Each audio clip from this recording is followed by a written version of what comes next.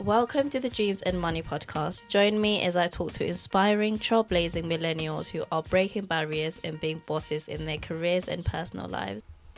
On this episode, I sat down with the Adesope Olajide, a broadcaster and entertainment personality with experience in television, panels, live events, and radio. Over the last 15 years, he has been at the forefront of promoting African culture, being it music, fashion, film, and dance. Adesope has worked for Vox Africa UK, Sports 360 and BBC World for Focus on Africa, and is a radio host on the Beat London 103.6 FM. We discuss his journey in the music industry and working closely with Afrobeats artists like Yemi Alade. He breaks down how his passion and dedication has opened doors for him, the importance of finding your tribe, his favourite memories in the music industry, and more. So let's get into it. We move? Yes. Yeah. We move. We move. Yes. Okay. Welcome to the new episode of the Dreams and Money podcast. And today I've got a special guest. You know, usually I say I've got a special guest.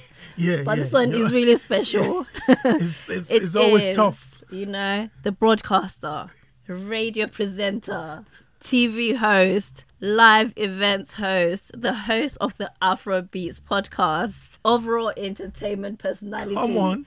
The energy god. Listen. Adesope. Listen. Also known as Shopsy Doo. That's definitely the best intro I've had in the last 12 months. Really? Definitely. Without doubt.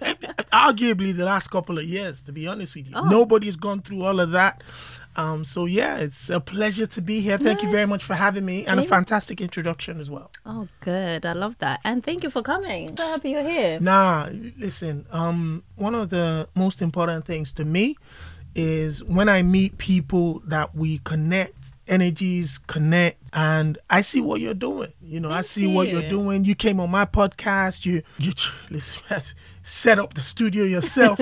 The camera made sure everything is on point. That's the energy that we need to be supporting nowadays. I think we haven't done that enough when it comes to us as a people. And once we identify that, regardless of where it's coming from, we try to move close to it and support that energy. And that's why I'm here. Thanks for having me. No, of course, definitely. I think when you find people that you connect with, and not just in terms of like interest, but just as people. Yes. It's a beautiful thing. And like the more you, again, if it just so happens you can collaborate work-wise, then it's absolutely perfect. Yep. And we share the same birthday, so it's like icing on the cake. I feel like that's what made it just solid. Like, okay, the connection's for a reason. This is a tribe.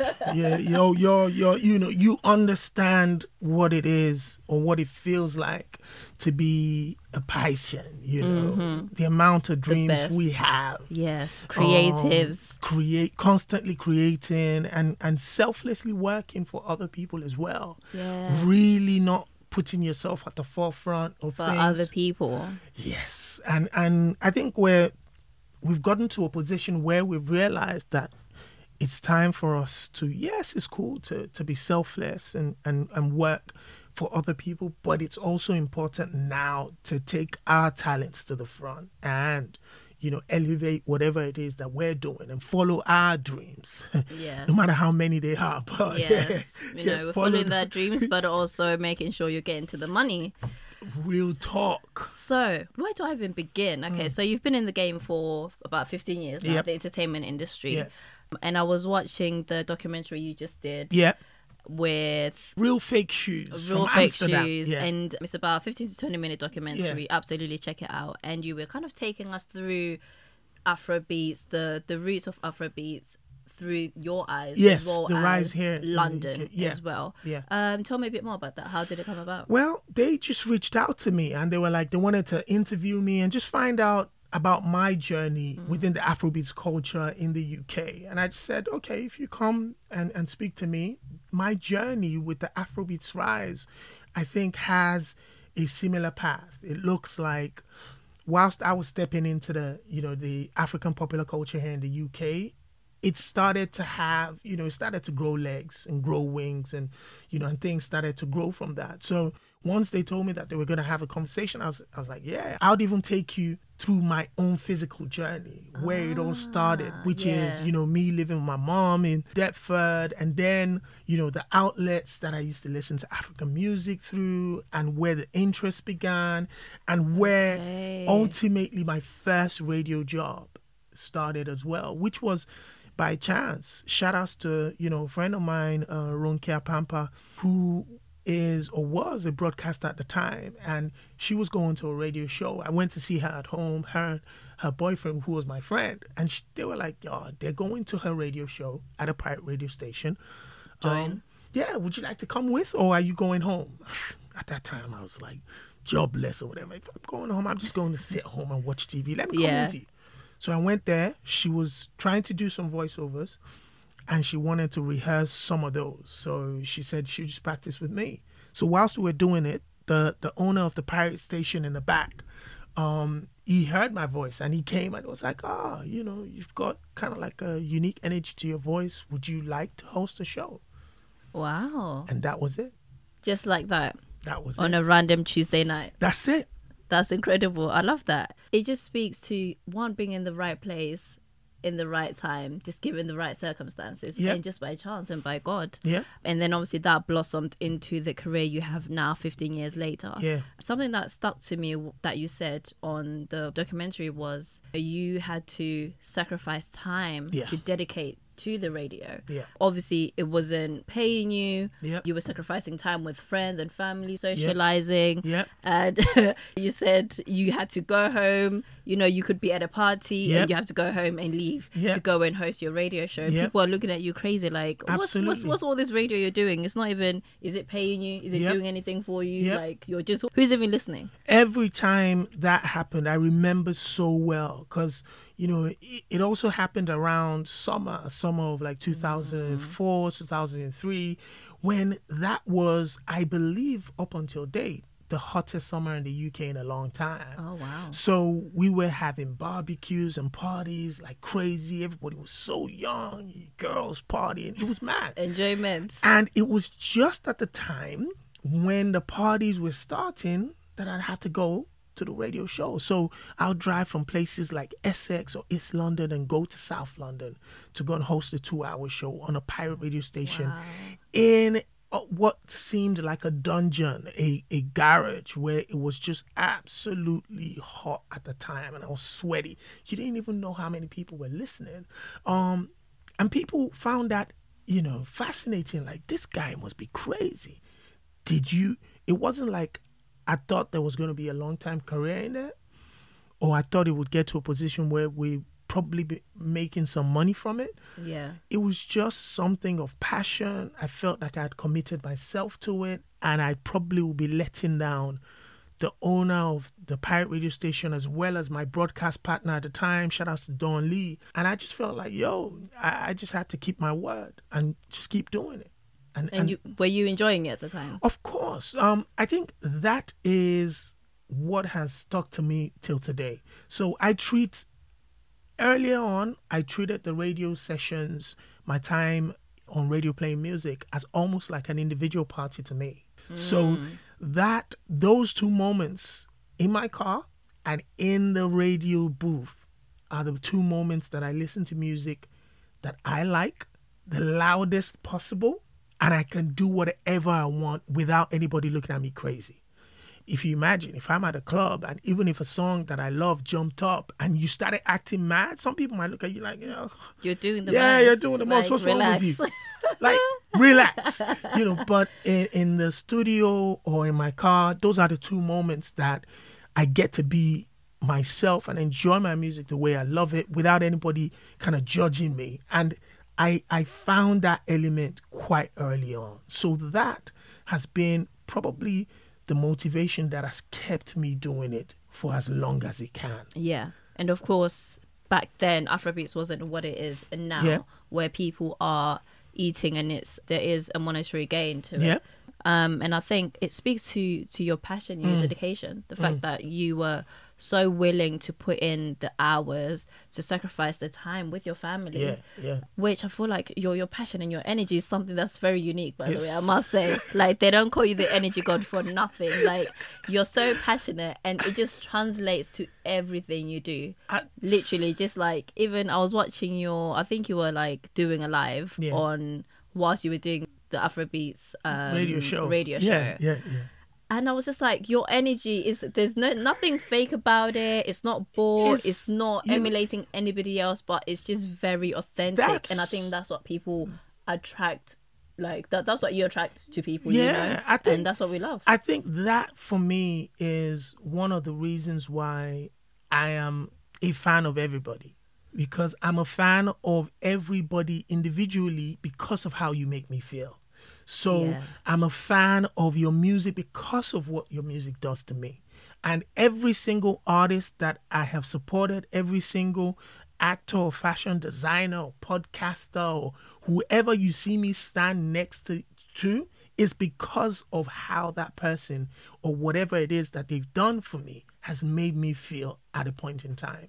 So that keeps the energy authentic regardless. We're currently celebrating Burna Boy. You would probably think I am the number one Burna Boy fan in the world. I am far from that. There are cult followers of Burna Boy absolutely. that will put me to shame when it comes to listing the amount of hit records or his catalog over the last 10 years. But I know how I felt the first time I heard a Burna Boy record, and I looked at this young man and felt, he's got something different, fresh, and unique to him in 2012. And to watch him from that moment where someone shared a video of him on my Facebook page to him now picking up a Grammy and being awarded and honored back home in Nigeria, that's the passion that I'm connecting with and celebrating him for. How it's made me feel throughout that time. And I think a lot of people need to, you have to, whatever it is that you're doing, those are the little things you need to find to be able to do it again. Because you know how hard it is. Yeah. Waking up, coming into the studio, you're setting this up, putting the cameras up, putting this one, making sure the room temperature is good, and you're doing it by yourself. Yeah. That takes a lot of motivation. And it's the passion. If the passion isn't there, you would never have gotten up to come into the studio today. Oh, absolutely. Like, that's what keeps you going. The times where you're like, I'm exhausted, but at the same time, it's like your passion and it makes you excited. Like, if you're not excited to do it, man, it's hard. It's tough. It's hard to do it. And, you have to have the love for what you're doing to do it well and to do it with joy. Yeah. I think that's part of it. Just that being joyful with everything that you're doing. Yeah. And I feel like you've put in so much groundwork to push the culture, and clearly like your passion for it is not just like about the individuals, but really just making sure that the culture grows. Where did that come from? Did you see the culture in Afrobeats or Afropop going into the direction that we are now, and in the space that we are now, where we really are amongst the biggest stars in the world? We are being recognized globally. Like, did you see that coming? Growing up in Nigeria, growing up in Africa, at the early ages, we were all huge fans of hip hop and R&B and pop and all of these things. And then we had our traditional stars and musicians that we celebrated, but we weren't jumping off of the roof celebrating them probably the way we should have. And then going into the late 90s and the early 2000s, when I moved here, I think the sense of just wanting to have that sense of home encouraged me to listen a little bit more to music from back home and to be amongst my friends and family and stuff. And the minute I stepped into the arena, which is the radio starting to promote the culture, it grew. So you could see in the documentary where I said initially we were playing a mixture of everything from hip hop and R&B to a little bit of African popular music. And slowly but surely we transitioned into a blanket Afrobeats and Afropop. It developed with our confidence and our sense of pride. Yeah. So everything was moving at the pace where, my name was Ade. And then it slowly became Adeshokwe. You know, so at the beginning, we just wanted the easiest way for people to recognize us and just, I'm here. Yeah. Yes. But later on, we started to say our names with our chests. And that came with the growth of the Nollywood industry, with the growth of the Afrobeats industry, the African fashion designers. Shout out to Africa Fashion Week in London. That was another aspect that promoted African culture to a different level. Yeah, and just showcased us for what we are. Yep. Without diluting, without mixing other cultures into it, without trying to Fit mix. in. Mix it and blend it so it's palatable for other people to consume, but actually just putting it out and presenting it in the way that is 100% authentic, us 100% authentic, African, Afrobeat, and just the culture that we are as rich, vibrant, colourful, and in just all and diverse. All of it, and diverse. So we, all those times, we never thought we were going to get here. However, amongst ourselves, we already saw each aspect as super status. We saw the Nollywood industry as one of the biggest industries in the world, the biggest in Africa. We saw the music industry starting to grow as, you know, some of the event organizers here, from the DJ Abbases, the DJ Abrantes, the Ayoshonayas, they, you know, people had started celebrating individual country Independence Days here. Yes, so you would have became a Nigeria, Ghana, you have Kenya, Uganda, you have Zimbabwe, South, you know, all of them started to do that. And slowly but surely, even though we were celebrating in our individual pockets, we started to attend. So I would go to a Ugandan Independence Day now because my friend DJ Edu was probably playing at a Kenyan Independence, and he invited me to come. So I go in there, I see how everybody's going crazy. Yes. You know, I always said a moment that changed my life and probably expanded my palette was the Hip Life Festival, I believe probably 2010, 11. And that was a Ghanaian show at the Indigo 2. So what they did was they invited at that time the hottest, just so you understand how big that was. If it was today, let's say a show was at the Indigo 2 and he had Wizkid, Burna Boy, Davido, you know, that's the what biggest they did. artists they could get. And so they brought the likes of Castro, Stage A, Fi-Fi. Those were the biggest superstars at that time. And when I walked into the building, the first thing that shocked me was more than 80% of the people in that building were wearing traditional Ghanaian clothing. It is beautiful. They were in different shapes. So, you know, some of the ladies will just make like a mini skirt, or some of them will make like a flower dress. And then some guys will come in with a T-shirt that had the kente here. Others will come with just the top alone. And I walked in, and then it was like a party atmosphere where people were dancing in groups. So there'll be a circle here with about 20 people, and it's guys and girls going at each other. So women, like a versus. Yeah. So women will come in with their high heels, take it off, walk into that circle, and go in. Crazy. And then step out and put that back on. So I was love like, it. even though I've been going to so many Nigerian Independence Days, that day completely transformed my life. Because I was like, wow, I love the energy. I love the colors. I love the music. I love the people. I love the vibes. Yes. So from then, it encouraged me going to different communities, African communities, in search of the same adrenaline. Led me to watch the incredible, rest in peace, Hip Hop Pansula had come into the UK performing with Cassper Nyovest dancing in the background as a backup dancer. Love that. You know, that's what took me there. You know, so I went to different places to go and watch Angelique Kidjo in central London performing. You know, I'd gone to see so it's those things that now started to develop my interest, and slowly but surely I just started to see the tide changing. The more pride we had, the more concerts we're having, you know, from the D'banjis to, you know, the hip hop festivals, all of these things. The Eddie Caddy at the O2 was crazy. Legendary.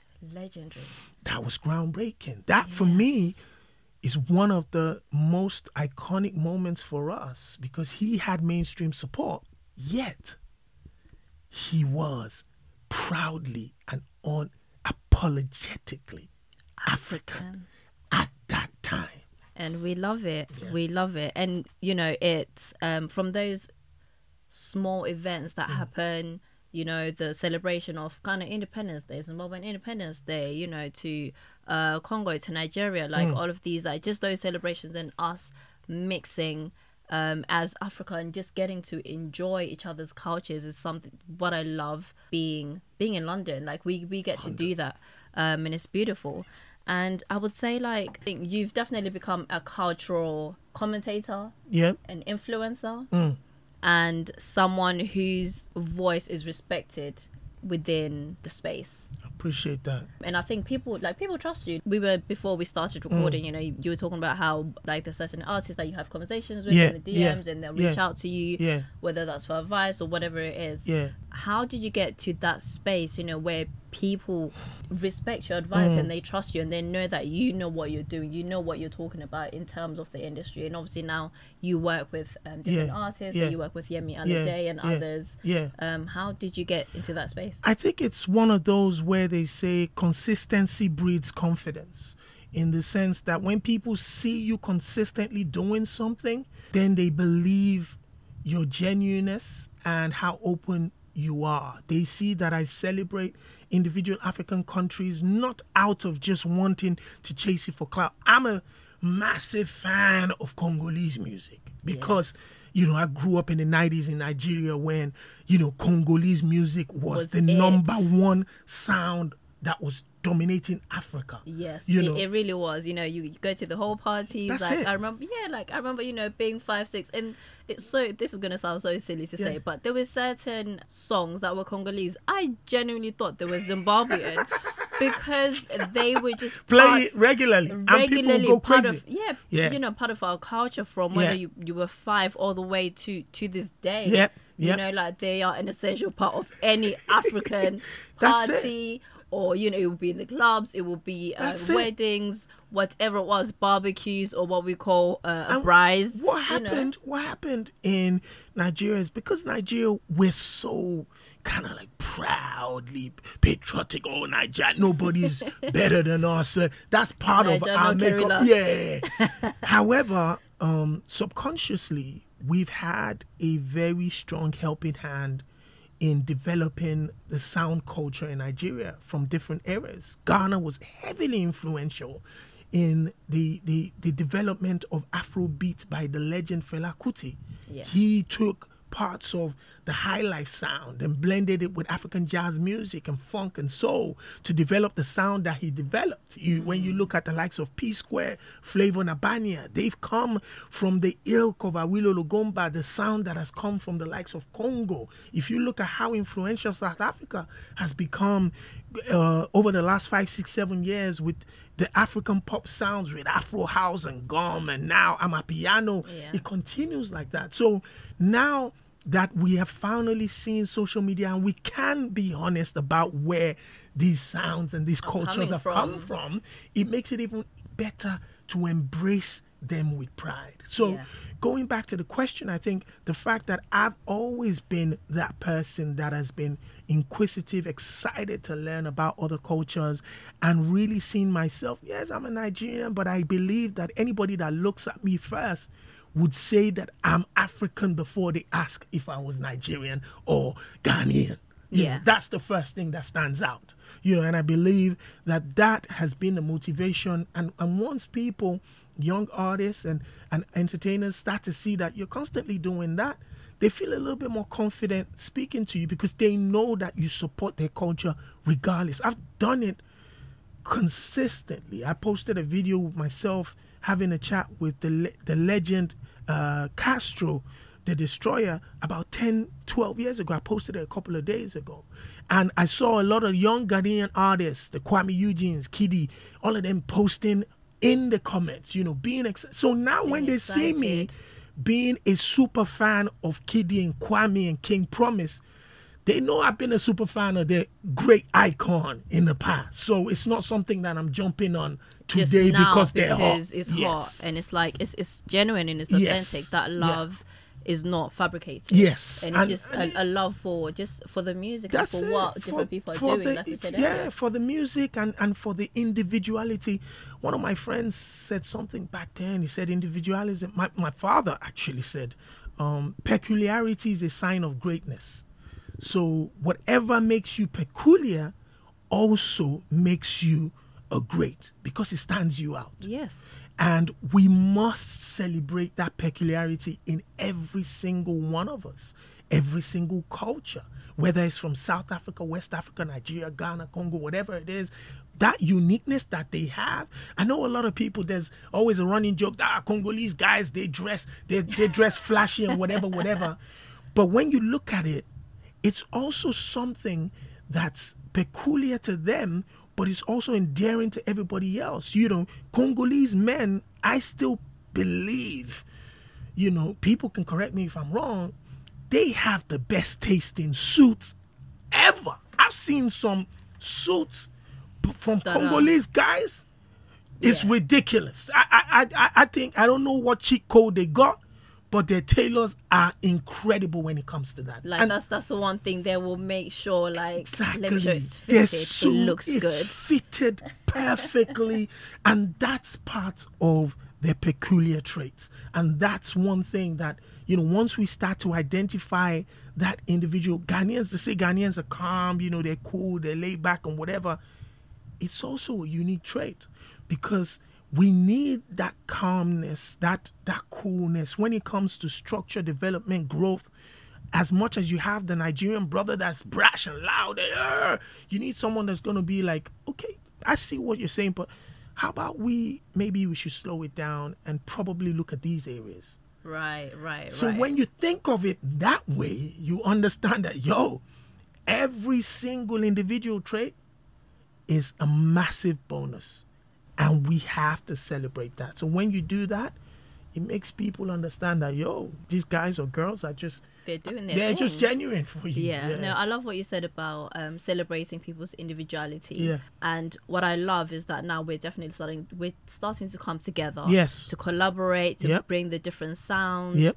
Whether that's South Africa and Nigeria collaborating, like in terms of their artists and mixing sounds. Yes. There's one particular song that I love, and I can't remember what the artist name is, but it's a collaboration between, I think it was like two Zimbabwean artists, someone else from Congo and someone else from Nigeria, and just the mix was just, it was a beautiful. I think the Nigerian guy was speaking in Pidgin, the Zim guy was speaking in Shona, which is the Zimbabwean language. The guy from Congo was speaking in French and I believe Lingala. Yeah. But it just sounded beautiful. The song is lit. And I think, we need to do more of it. My daughter, she said something to me once. It's not like I play Congolese. I don't play Congolese music in the house like that in front of her. But I would play, if I'm watching TV by myself and I just wanted to run through a bunch of Kofi Olomide songs or Fally Ipupa songs, I would go through a bunch. Yeah. But apparently on her playlist, she's running through a bunch of other Congolese artists that I have no idea who these guys are.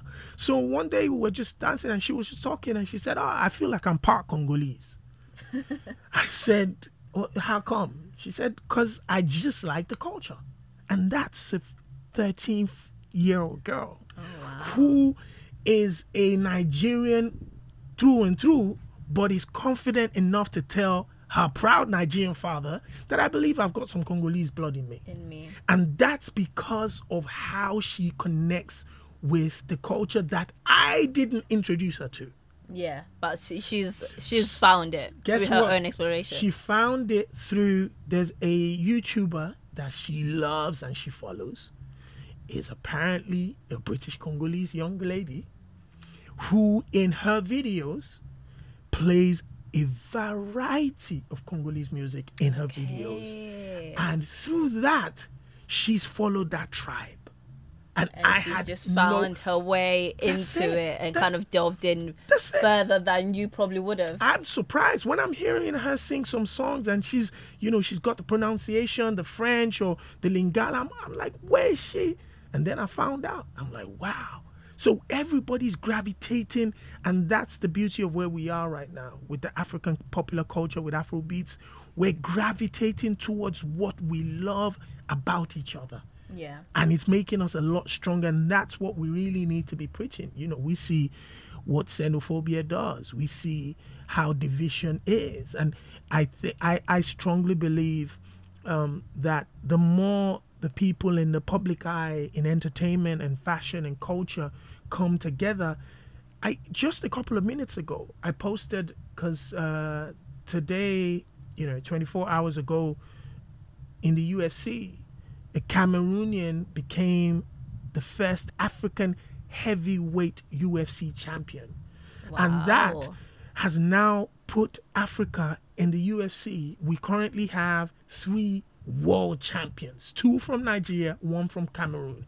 And the Cameroonian guy, whilst doing his interview, gave a massive shout out to the Nigerian champion, saying he came to train me in my camp and get me ready, not only physically but mentally, showing me how to become a champion because he's my brother. And someone, when I posted that, someone put a message underneath it and said, the unity between these two and the love between them is what Nigerian and Cameroonian artists need to see now, because over the last couple of weeks, there's been beef. Right. But someone was smart enough to see that these 2 fighters can even unify us beyond what we can imagine. Oh, absolutely. So, absolutely. I mean, the unity is what's important. Okay, so we're going to move on a little bit, but we've kind of covered this before, and I remember we had a conversation where we spoke about finding your tribe. And in the beginning, obviously, we mentioned being around people that you connect with. What would you say has been the importance of that to you, and how has that helped kind of shape your career in entertainment? Finding your tribe is extremely important because it is the subconscious motivation that you need to carry on during the dark days. Ooh. Finding your tribe is the probably top of the list of everything that you're trying to do, because these are the unseen energy that will make you want to get up and do what you're doing without any applause, financial rewards, or any benefits.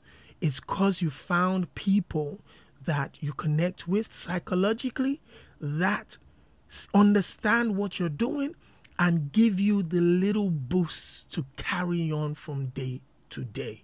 For me, I have been blessed in every part. And I think a lot of people don't know how to identify their tribe, and they don't know how to find the people that you connect with, because they come in you meet them at random times. You could meet someone at a party, you can meet someone at work, but you would always identify there's one person that sees something in you and what you're doing that you probably haven't felt from a lot of other people before. Yes. That's that person you try to keep in that space.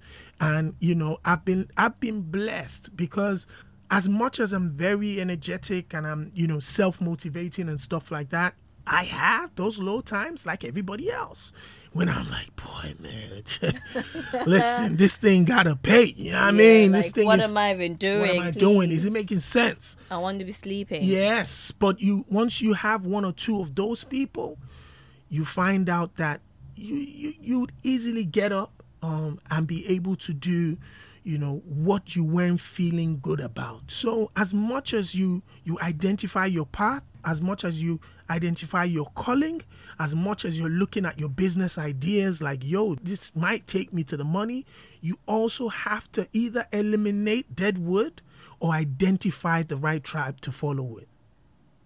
And how did you find yours? For me, I think it's always been by chance. I'll give you a perfect example.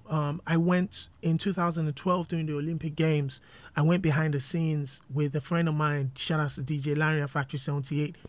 Okay, DJ Larry is a friend of mine. When I was working on Voice of Africa Radio, I used to host a show at about 8 p.m. And this dude, so my show was 8 to 11, and his show was 12 to maybe 3 a.m.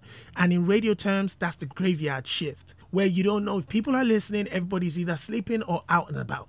But he would come into the studio, set up his computer, set up the camera, set up this and that. And I'll be watching this guy like, this boy crazy. Like, ain't nobody listening to this. But he prepared himself like he was about to host a breakfast or drive time show. He believed that everybody was watching. He believed that there was something out there. So when that or even if it's just 5 people, I'm going to give them the best. So that connection later turned into a partnership that went on to develop Afrobeats media in the UK strongly at Factory 78. Because of what he displayed to us, he eventually had a studio set up in his house where he had a camera, microphone, and he was doing interviews that it was promoting African pop artists. So I joined him, and that was how we started interviewing the Wizkids and all of these people. So that little thing he showed was enough to let me know that this guy is a special guy, and that's the type of person I'd like to connect my energy with. And he's serious. That's like all. You saw his passion, and obviously with your passion, you were like, okay, We could do that something. each other. You know? Absolutely. So that's how you identify these people. Little things, just very little things will tell you how a person is. It's not, nowadays everybody wants to be successful at whatever it is that they do, but really and truly, nobody wants to put in the hard work when it's not working out or you're making money. Yeah, especially when you're not making money and you're just doing it for the love of it. Ooh, that one. Yeah. No, that was the hardest, man. Yeah, how do you want to convince people to keep on doing stuff and spending their own money when they're seeing, they're not seeing a penny, and maybe the views are ridiculously low, nobody's watching or listening, and you're supposed to be motivating yourself to get up and do it every single time. That's when your tribe comes in very handy, because they're going to be telling you that all you need is one video or one audio to change everything for you. But to get to that one, you're going to have to keep on doing it. Yeah, it really does take the one, which actually reminds me of Yeah. Elsa Majumbo, and she is She's Kenyan. funny. She's And funny. she's absolutely funny. But just Lockdown. watching her journey from It was lockdown. lockdown till now, from March last year She's to in March LA now. now. It's crazy. And she went from, I believe, about maybe like 6,000 followers on Instagram. She's a to university student. University student that really wasn't, was bored, locked down like everybody else. She put up her phone up and she started to crack jokes in the camera. Nothing to a lot of people would have been, just silly or whatever. Yeah. And those went viral that she became the talk of the world, where platforms like the CNN and co were dying to get her on a platform. And ultimately, she's become an international personality representing Kenya, and now interviewing, and the likes of Naomi Campbell are interviewing her. Yes, catching flights with the Naomi Campbell, Yeah. going from 6,000 followers to, I think maybe she's probably 1.5 million followers Yeah. now, or maybe 1.4 Yeah. million followers. Yeah. And just speaking to the what you were talking about, but it really just takes that one video. Just one. And it's like Just she's one. been consistent throughout, and it really it takes the one to make it go viral. Yeah. It's crazy. Yeah. So let's talk about your career in Yeah. TV and what you've Yeah. been doing. So you've been featured on Vox Africa, you've Yeah. been on BBC, Yeah. you've been on Sports 360. Yeah. How did you find yourself in that position where you are being asked to come in and give us your opinion, commentate on these topics? We want to hear from you. So that was another part of finding my tribe. So in 2012, when I went behind the scenes with my brother DJ Lion on Factory 78 to follow the Nigerian basketball team for making the Olympics for the first time ever, whilst I was running around trying to get interviews from one of these guys, there was a lady in that same room who's now become a lifelong friend of mine by the name Mimi Fawaz. She was there from Vox Africa interview. She's a sports commentator and broadcaster. And so she was there interviewing these people as well. But she saw the way I was just hustling people and pulling them. And she approached me after we finished and said, can I have your number? I'd like to invite you to have a chat at Vox Africa, perhaps an opportunity for a sports program. I'd never done sports before. I was purely entertainment and African entertainment, as everybody could see. So I went there. We had a sit down. She said they had already employed someone to host the gig, but she really liked my energy and the way I was willing to just chase people down to get the sound bites that she wanted me to be part of the team. Yeah. And from 2012, I got the gig and became a co-sports presenter at Vox Africa, hosting Sports 360 for about 3 or 4 years after that, going to cover the NBA All-Stars weekend in New Orleans and interviewing the young Drake when he was almost like just a young guy coming in the game, and seeing everybody like that. I went from just that opportunity, chance meeting of a young lady like Mimi Fawaz who saw something in me, and I saw something in her. And that has blossomed. And because of that relationship, she's now working at the BBC. So once in a while, they get me on as a commentator. I was the one that spoke at the BBC World News when the new FIFA president was elected. I was the person that came into the studios to talk. And just through all of that. So it's crazy. You never know when you're going to meet incredible people. And you have to be, your eyes have to be clear when you meet certain people. You know that there's something unique about these people. Yeah. You will spot it, and that's where the commentating, being a guest commentator, has continued. So even though I carried on my own broadcast career, on radio and doing all my other stuff online, I still have the opportunity to go and comment on sports or African popular culture situations. Wow. Yeah. It's been a crazy journey for you. I know. Okay, so we've spoken about your TV, the radio, and then of course you now have your podcast. Yeah. And the power of social media is something I want to touch on with you. Yeah. One thing I've learned watching your social media is consistency, as you said before. Yep. Consistency is key.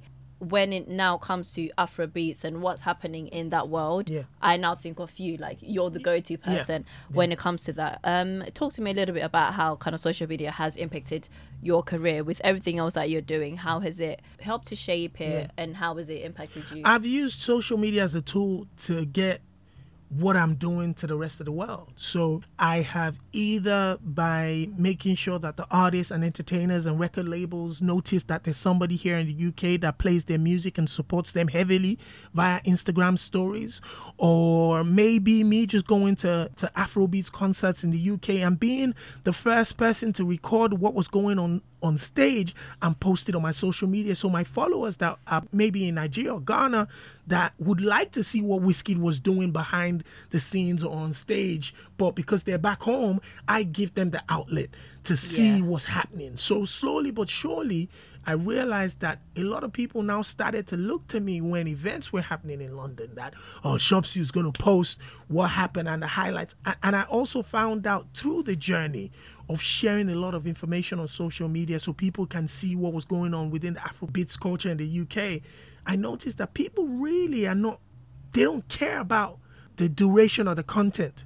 They just want to see what's really happening. So it could be 15 seconds that tells basically the story of the entire night, or the highlight of the night, or 1 minute or 3 minutes. Is good enough for some, and that, once I realized that people were responding to the social media information I was given and how active I was on social media, it became something that I imbibed as part of me. So when I see, and I always tell people, regardless of whether I'm working on A&R, working in the media, working on social media, I'm a fan first. So anything that appeals to me as a fan, you put it out there. I think Norma's most likely going to like it. Yeah. Because I'm a fan. So if you are a fan of the same culture I'm talking about, if I put stuff up, 9 times out of 10, it's going to be something that you like. And once that started happening, a lot of fans started to share my content, and people now started to come follow me. And I realized that, this is a platform. Social media is not for people to look good. Say it again. Social media is not a photo album. Oh. Social media is a platform, is a digital marketing and promotional platform for you to share with the rest of the world what your art or your business is. If you are not doing that, you've got it absolutely wrong. What about for the people that say, well, I'm not interested in social media. Like, it doesn't interest me at all. Obviously, like, you know, so for people whose careers are not in it, like, what would you say to them? If social media is not important to your line of work and your business, absolutely fine. Then you don't have to bother. If you are a banker in Canary Wharf and all you're dealing with are numbers and stocks and bonds and whatever, and you don't have to check what numbers are going up on social media or whatever, that's fine. But if your business somehow needs publicity, then social media should be your business, because it is the only platform in the world for now where promotion is absolutely free and you have the power to control it. Yeah. I think for me, about 2 years ago, I realized like I'm consuming so much content. I'm spending hours consuming other people's content and watching other people's lives, whether that's YouTube, through Instagram, through Twitter, reading other people's thoughts, all of these things, you know, podcast. And how much are you giving to it? How much am I giving to it? All I'm doing is really just posting a cute picture maybe once a month, and then that's it. And people don't really get to know you, and obviously, you don't get to sell yourself, and not necessarily sell yourself in a negative light, but sell yourself as your brand, what you're doing. You know, so that's what I tell people. If you are in any form of business that needs marketing, then your social media must be as active as anything, because that's where people get a taste of whatever it is that you're selling, whatever it is that you're doing, or whatever it is that you're creating.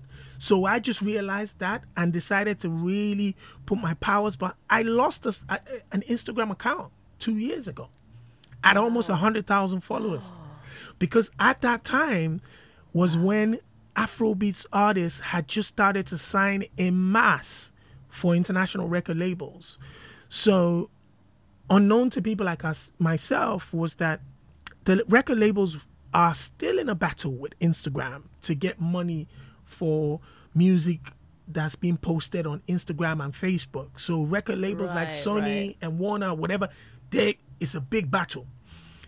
Facebook refused to give them money, allegedly. I don't have the full details. However, a law was created in the UK and America and in Europe, where it's the copyright law, where a certain level of content cannot be shared on social media, or you're infringing on the creator's content. Now, our Afrobeats artists, the minute they sign international deals with Sony Records and what of that, all of their music and their dance videos and stuff that we used to post then with no problem, that elevated Afrobeats to where we are, it became a problem. Became copyrighted. And those were a lot of the content that people like myself were posting. Boom. I just got, one day I just posted Davido and Chris Brown, blow my mind. I posted a part of the video, boom, and the account went. And there was no way for you to get it back. No, there was.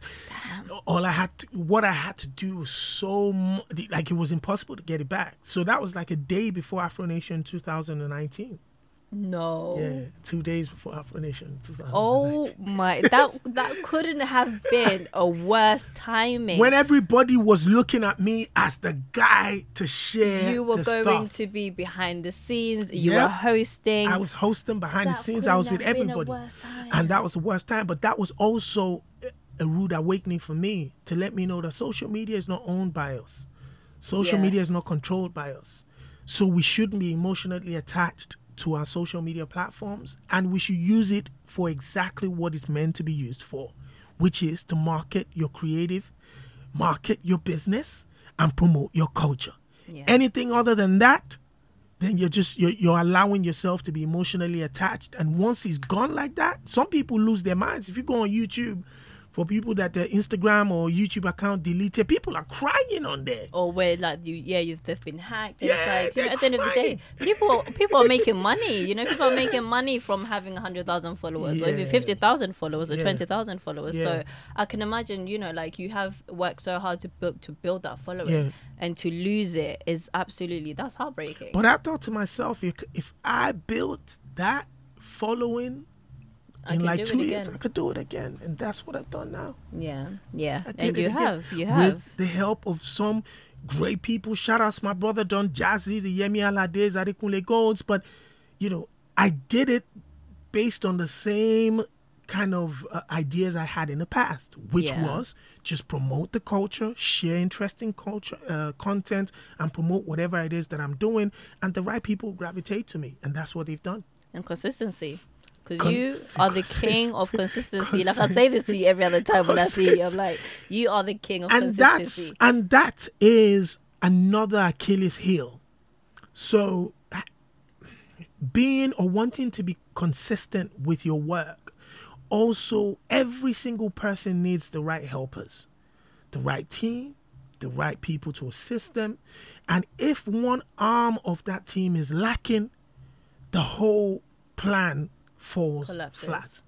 And I have gone from pillar to post looking for the right team and finding, the social media content that you see me share. Someone creates that. Yeah. Shout outs to Latif from LM Media. He dedicates hours daily to create that. This morning I woke up at like 7 or 8 a.m. He sent me like 3 new ones that I'm going to share. Yes. That he edited. Shout outs to my people at Afri Media Studios, Kola and Sheyi. This is a team of father and son that record my podcast and give it the first initial edits and production before Latif at LM Media completes it and then makes the digital edits. Those 3 people are vital. They are, if Shopsy does 100%, Afri Media, Willio Studios, and LM Media are 70% of that. Wow. Because without them feeding me that, I won't be able to do what I'm doing. Yeah, no, you wouldn't. And that's so true. Like, you're very right about dividing your time and attention appropriately and in a way that best serves you as an individual, but also knowing that there's certain things that you cannot do and other people do better than you. Absolutely. I write a lot. I send emails and stuff like that, but I also have a young lady that works with me. Shout out to Ayo Maurice. She helps me to send emails out and puts a press email together and whatever, So she also has added that value to me. Yeah. So it's taken me almost 15 years to get to a situation where I found my tribe who I can close my eyes and every single arm or leg is moving without me saying anything. Yeah. And that's what helps the consistency. But what I also found out from each and one of them is that the energy I give back to them based on how consistent I am with my dreams and showing up for work and stuff like that is also what subconsciously encourages them to give their all. I love that. Yes, because they see me show up every time. Give and take. So they feel like they don't want to let this guy down. This brother shows up every time. So you don't know what you're giving people. So don't criticize people for the energy you receive from them because you don't know what energy you're giving to them. Say it again. Don't criticize people for the energy you receive from people because you don't know what energy you're giving to them. Yeah. Major key right there. Wow. Okay. So you've been in the industry for 15 years, we've said, right? Yeah. And you have probably seen some crazy things, experienced beautiful memories. Of course, you were part host alongside Eddie Cardi at the Afro Nation 2019 festival. Yeah. Tell me about some of your most fondest memories, beautiful memories, and crazy memories, should we say? I think the fondest memories, without doubt, would be, seeing us at Afro Nation in Portugal or in Ghana, doing it at the height that Afro Nation is doing it at. Shout outs to Smade, Live Nation, Echo Talent, the entire group of businessmen and women that came together and decided that they were going to invest their time and money to promote this culture to the next level that has never been done before. So for me to even be on stage and witness what this machine called Afro Nation had put together is arguably one of the most incredible moments for me within this culture, going to Ghana. And then apart from that, just traveling around in Europe, Berlin, Oh My Festival in Amsterdam, Paris, with Yemi Alade, you know, seeing, or going to Kenya, seeing how people react to some of the stars that we celebrate has been very, very, very emotional for me. I think those are some of my fondest memories when it comes to the culture. But shocking moments, you know, there are always all sorts of shocking moments, man, especially on stage. I remember at Afro Nation, the band was dancing on stage. Did you see the band? I missed it. And that's the one show that people keep talking about, and I missed it. The band, if you don't know, is arguably the most incredible live stage performance we've had in Afrobeats over the last 20 years. The band performing on stage is second to none. He is just majestic. And his performance routine, I don't even think is rehearsed. It just comes naturally and it goes with the flow. So he picked a young lady to join him on stage. And she was, you know, they were dancing. He was doing crazy things, hitting a bomb with his head. And he was just, it was outlandish. It was crazy. But it was also kind of shocking to see how people were reacting to it, and how he was reacting to her on stage, the energy that was, you know, going on there. But, you know, that moment, you know, people need to go and find, whenever the band find the video and have a look. Have a look. When you see it, you know, the camera was going, the lady was dancing, and the camera was kind of, yeah, the camera, the videographer was doing I don't think it was just interesting, man. But yeah, those are definitely moments, again, highlights like Wizkid at the O2 Arena, Davido coming into the O2 Arena, you know, Davido and Wizkid on stage at the Brixton Academy, Wizkid's first co-headline show in 2012 at the HMV Apollo with P Square, 5,000 capacity. That was the moment.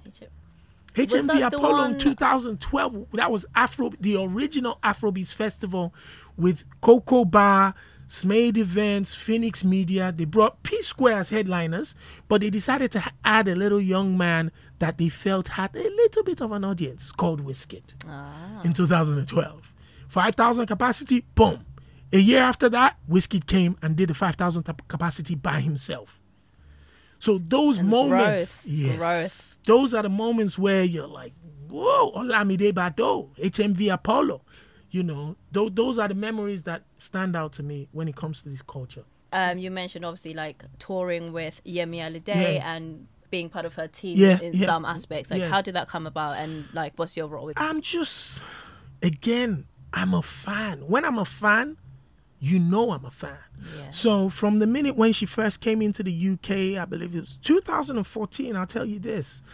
Shout out to my people, Freak de la Freak in Berlin. They're the ones that host the Afrobeat show alongside the largest carnival in Berlin. So they invited me to come and host an event in 2014 there.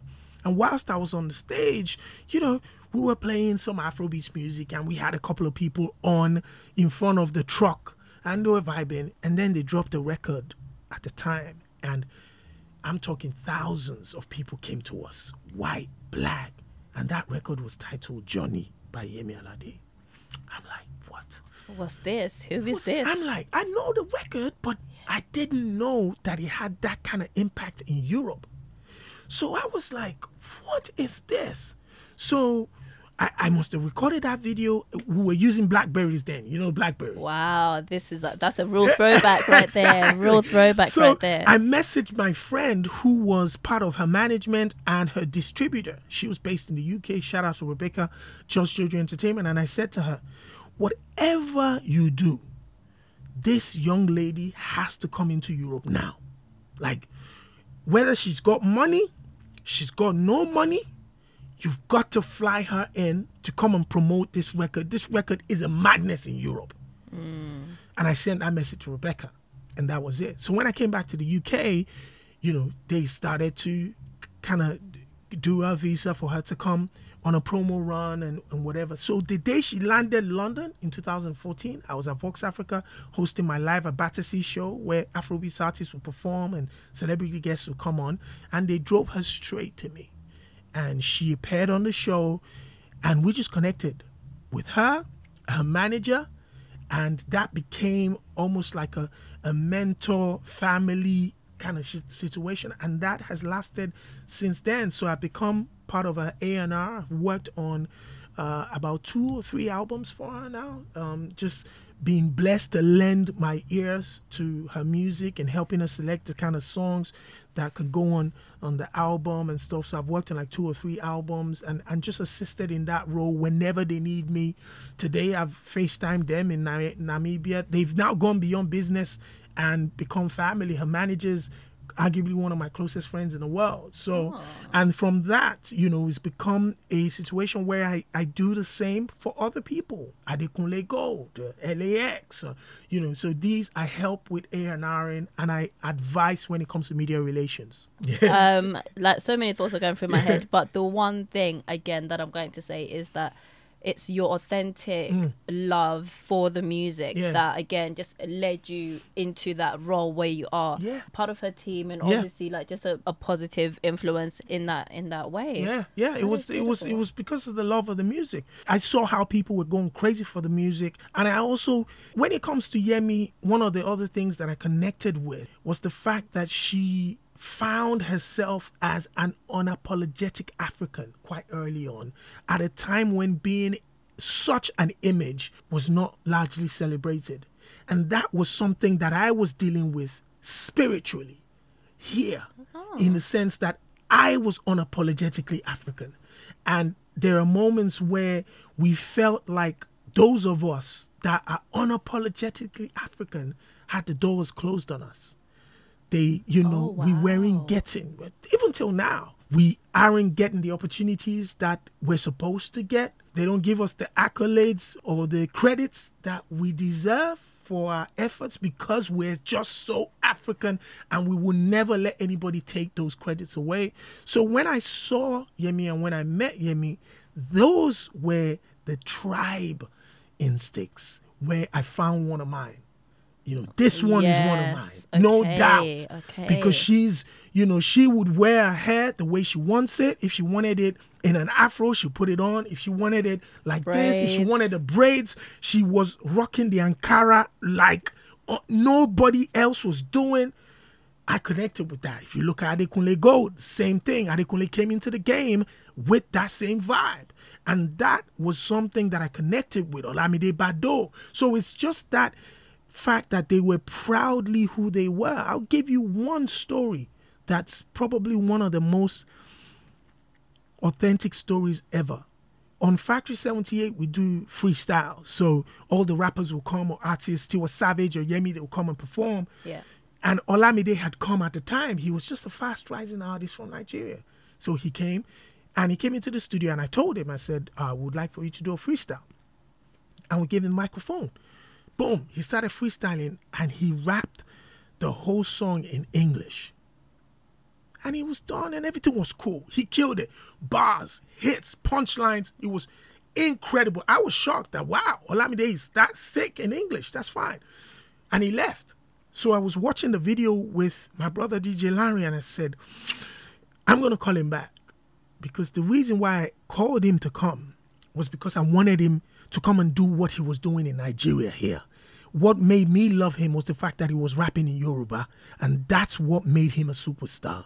So for us to present an Olamide freestyle in English would be misrepresentation to him, and it would also not do justice to the reason why he's where he is. So I gave him a call, and I said, Olamide, I love what you did. I think it was dope, but I'd like for you to come back and do a freestyle in Yoruba. He was in Manchester. He said, say no more, boss. I'm coming tomorrow. He dropped the phone. He came back, did a freestyle in Yoruba.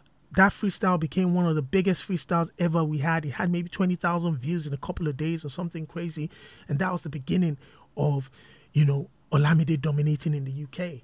And that only happened because I made a decision that, my brother, this will be better for you, even though he had done something else. Right. And as a media, if I was just a media platform at that time, I didn't care about Olamide, his brand, his career. I could have said, we had the freestyle, man. Let's get our views. That's done. Like, we're good. We've got it now. Like, we got it. But I was a fan that knew that this brother was going to shine more. And that what you fell in love with is what would make other people fall in love with him, just in the same way that you did. I'm a fan first. I love that. I love it. Okay, so moving on from Yemi Alade and Adekunle Gold and everything that you were doing with artists, what is your fondest memory in terms of what was your favorite show that you've ever seen live? Gosh, man. Or maybe two. You're so unfair. You're violating, man. That's hard. Okay. I'll just say moments that really made me incredibly emotional.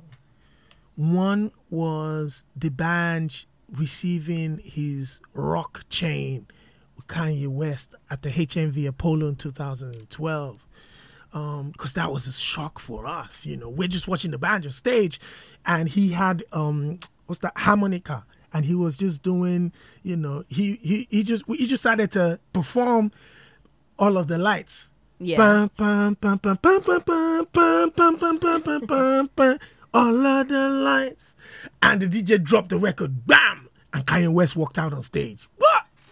It must have been crazy. Oh my day! Listen, it must have been nuts. That was mad to give him a chain on stage. That moment, and then obviously Wizkid at the Royal Albert Hall.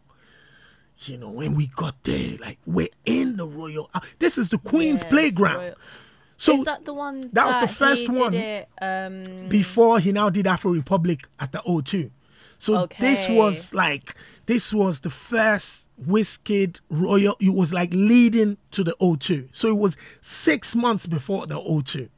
It was November 2017 at the Royal Albert Hall. And this is where the Queen has all her variety shows and Prince William and whatever. We're in, excuse the pun, but the colonizers' party house. Do you understand? Like, the Africans are here. Yeah, like, yo, we're here. And we out here. Yeah, so from those two moments, but a lot of every single show I've been to, either been a part of, have moments when I'm always going to be, wow, Wizkid and Davido on stage, Olamide coming out at HMV Apollo, Burna Boys, yeah, at Brixton Academy. The list goes on. Tiwa Savage, Indigo 2, Yemi Alade, the list goes on. Hip Life Festival, my God. Mr. Easy, that's... I still want to see Mr. Easy. I haven't seen him perform yet. Is it? Mr. Easy, Mr. Easy had an amazing run, has done incredible. He was one of those as well. People miss him when we're talking about the big heavyweights that have changed the game in the UK, but nobody should, downplay what Mr. Easy has done and the role he's played in bridging the gap and the collaborations he's had with the UK urban community. I think that was also pivotal for where we are now. And Bryant has been real for some of these artists. Yeah. And I saw that you are director for it's the Olumide Oyedeji Foundation. Youth Foundation. Yeah. Tell me more about that. That's one of my closest friends and probably lifesavers, and just one of those tribe brothers. We went to secondary school together. He was a jokester at secondary school, someone that talks to people. We just used to look at him like, this guy is just a bum, man. But he played basketball in school, and it was nothing of it. But from secondary school, he grew to become an NBA superstar. He captained Nigeria, led us to the Olympics. He became one of the most iconic basketball players to ever come out of Nigeria. But he first is my friend from secondary school. Like, if he was in this room, he'd be slapping my head.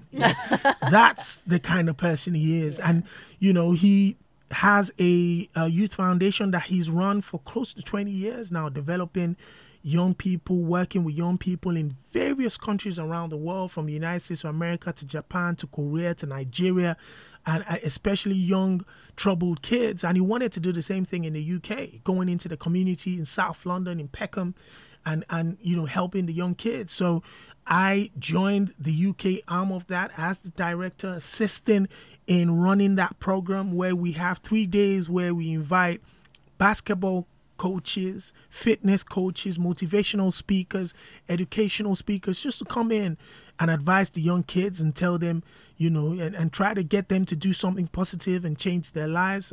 We were lucky to work with the Damilola Taylor building and stuff. So that role is just a reminder that, no matter how successful or how far you think you've gone up the ladder, you still have to reach down and give back and support and elevate others. Because no matter how high you attain or you get to in life, the young up and coming, the youth, will surpass that height. And your job as a success is to ensure you prepare the grounds for other people to go above you. The people that are coming behind you. That's your number one job. I love that. And I think that also links to how you're not afraid to put other people on, especially with the platform that you have. Yeah. Whether that's upcoming artists that you see that you think are dope, and like the story that you just told us about Yemi Alade and how you got involved with her camp. Just being willing to share your platform, share your voice, share your influence, and impact someone else in their journey what they're doing. It's important. It's, what we haven't been taught this enough, to say that whenever you impact someone coming up and someone on the rise, you're also putting them in a position that when your flame goes out, they can light it up for you again.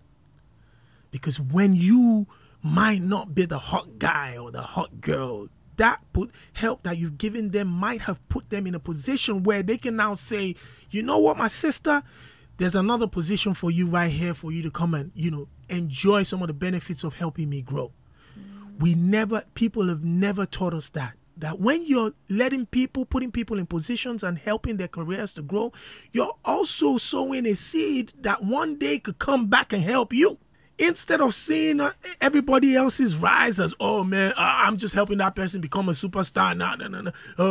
What are they going to do for me? Nah, you're helping them, but they might one day be the ones to come back and impact your life. When you see the hip hop community, the Jay-Z's of this world, what they've managed to do is they have built a network of collaborators and business partners that they have uplifted at one point in time. Virgin Abloh's at Off-White and whatever. This person is at Adidas and whatever. Now when Kanye West wants a deal, guess what? Virgil Abloh or whoever is not going to say no to him.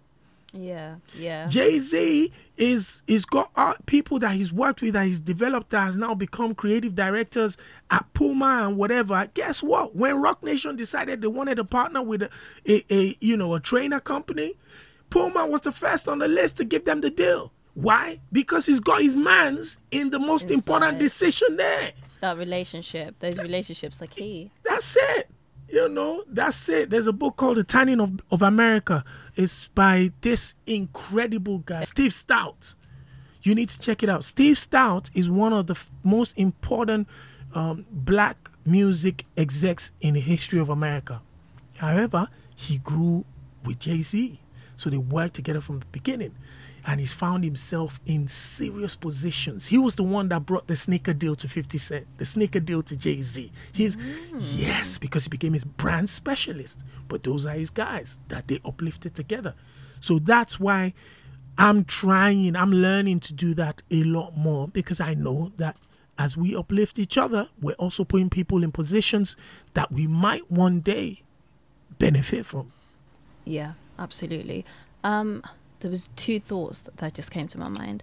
One, I feel like sometimes with my generation, there's been this narrative of I'm only going to help people who I know will benefit me.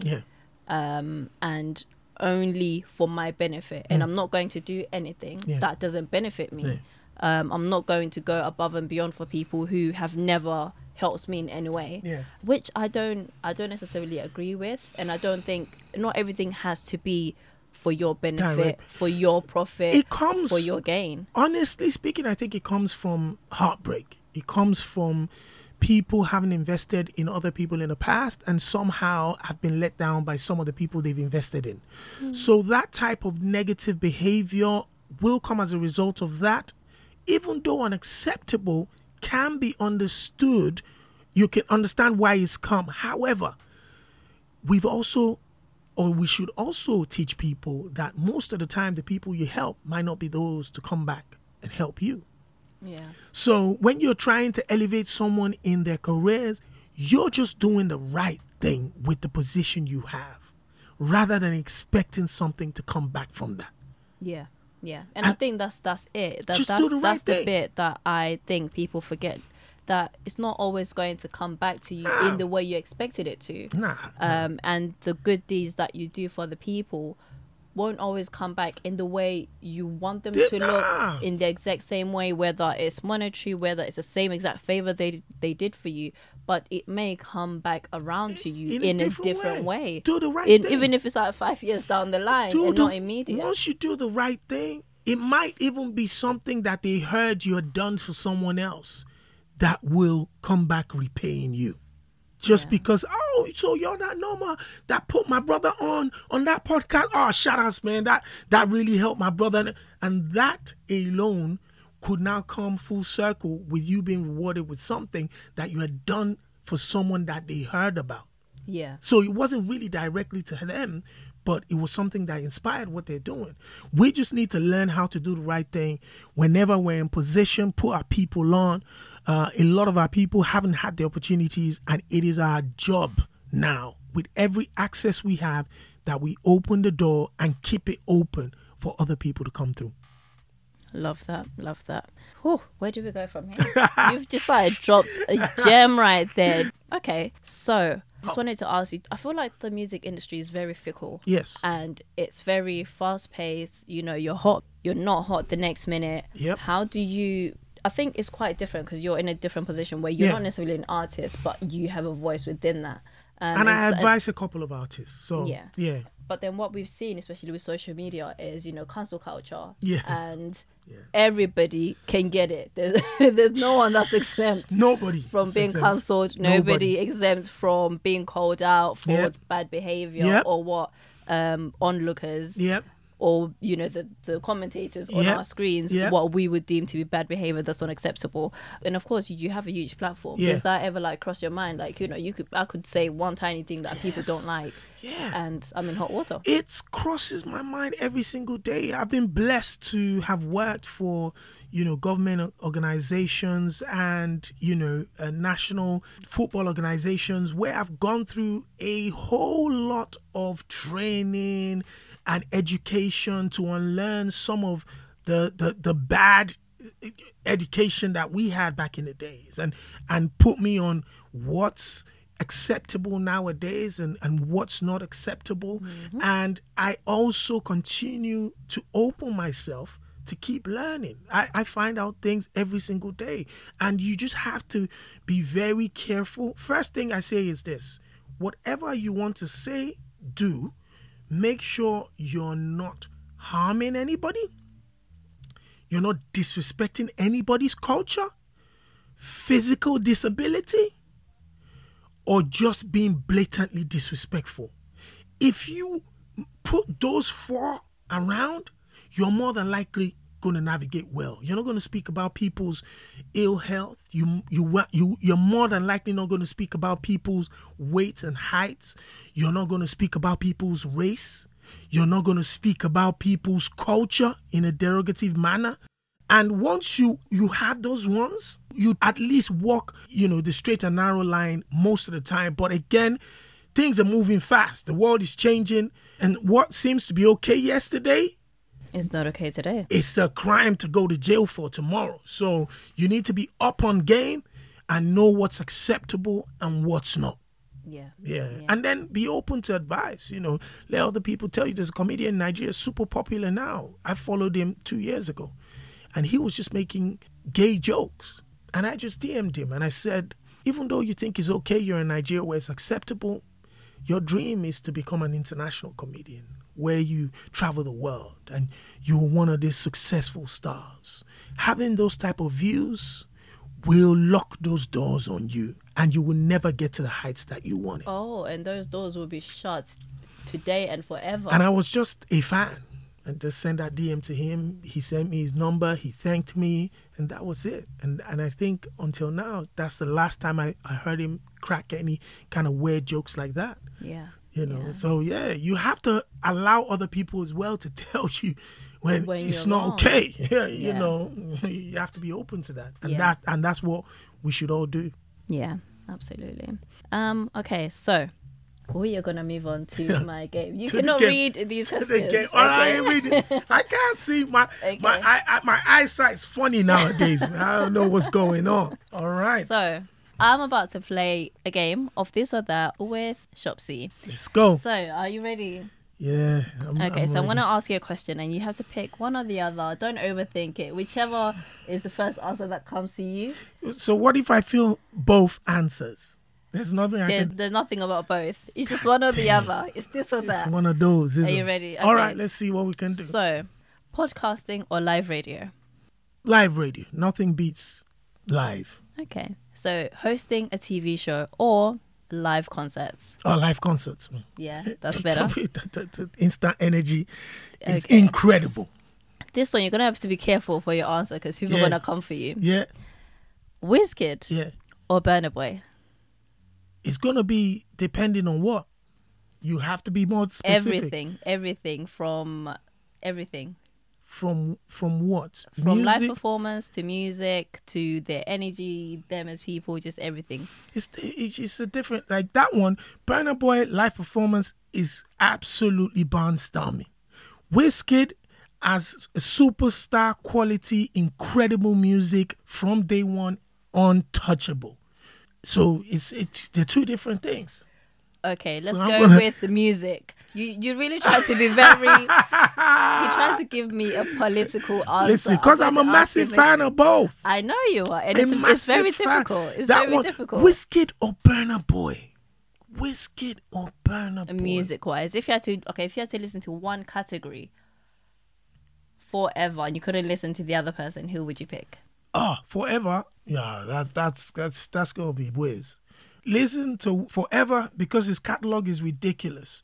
But over the last 2 years, I've listened to a whole lot of Burna Boy. I'll be honest with you, a whole lot. Yeah. Since 2019, it's been a whole lot of Burna Boy. But forever, it'll have to be Wiz. He's got the longer catalog. Okay, Wizkid it is. Afrobeats or Amapiano? Come on. Listen, Afrobeats. Amapiano is hard, but it could be monotonous for an Afrobeats fan. So if I'm at a club and I get a Amapiano DJ that's going in on the sounds and he does it for like 30-40 minutes, after about 30-40 minutes, I'm probably saying, oh, but do you have Burna? Or you have, Wizkid or something, so I think Afrobeats for me. Okay.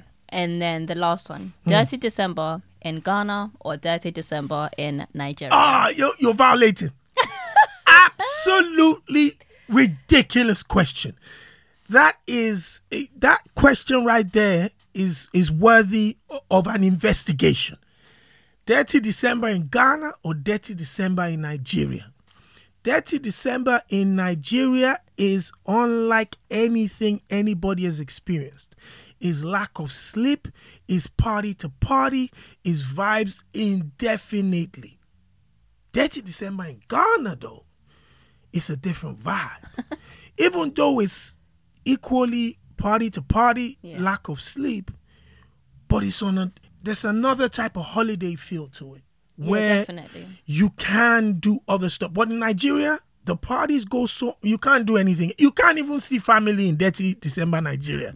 There's no time for family. No time for family. No time for grandma. If grandma doesn't come and meet you where you are, boy, you're going to be giving her a call at the airport when you're on your way back to England. So grandma has to come with you to the club. I swear. Grandma, meet me at the club.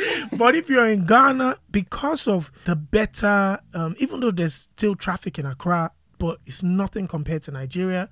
Because of that, you might still be more confident in moving around and doing other stuff. Whereas in Nigeria, nah, man, you wouldn't even want to try moving around like that. You could get stuck in that 5-hour traffic, and it's going to be a long thing. So I am going for Nigeria. Okay. I have to be patriotic on this one. I expected that one. Oh, thank you very much for playing the game with me. No, thank you very much, man. It's a pleasure to be here. Fantastic job you're doing here. I think this is an amazing platform, and you need to keep on doing that because, like I said, it's only going to take one. It only takes one. One to take Norma to the next level. And Spotify and Apple are going to be making that phone call saying, you know, we need Dreams and Money podcast on our platform. Here's that exclusive check. Get yourself a Bentley and let's go. I'm claiming it right now. Thank you so much for joining me. It's been an absolute pleasure. I've learned so much from you. And I think the audience are absolutely going to love this episode and getting to know you a bit more. I feel like, we should do this again. We'll do it again. Absolutely. You're definitely coming on my podcast later. Yeah, sure. Oh, come on, man. You've got too much opinion not to come back on definitely. the show. So make sure you go and check out the Afrobeats podcast. Yep. I was on the last episode, Yep. which was so funny, hilarious with Rod Rants. So make sure you check out that episode and all the previous episodes that you missed out because it's absolutely funny, your podcast. I love it. Yeah, make sure you check it out. So what can we look forward to from you? Well, it's developing the podcast now. We've got the news segment that you've been on and you'll be coming on regularly. But I'm also going to do a specialist segment now, keep creating a different strain where we'll be speaking to specialists from all walks of life to speak to the Afro community, the Black community about finances, health, about legal, family law, all of that stuff, diets. I'm looking to that. So that's the next level of the podcast. So when you come on the platform, you would find something that interests you on that platform and you'll be able to watch, follow, and learn. So make sure you check out the Afrobeats podcast on all social platforms. That's Instagram, YouTube, Twitter. Follow us up and give us a like, share, and comment. You're going to like it. Okay, you're going to love it. Thank you for joining me on this episode of the Dreams and Money podcast. If this is your first time listening, make sure you subscribe, listen to all the previous episodes. You're going to learn something, you're going to be inspired, and so thank you so much for joining me. Until the next time, we are out. It's peace and out.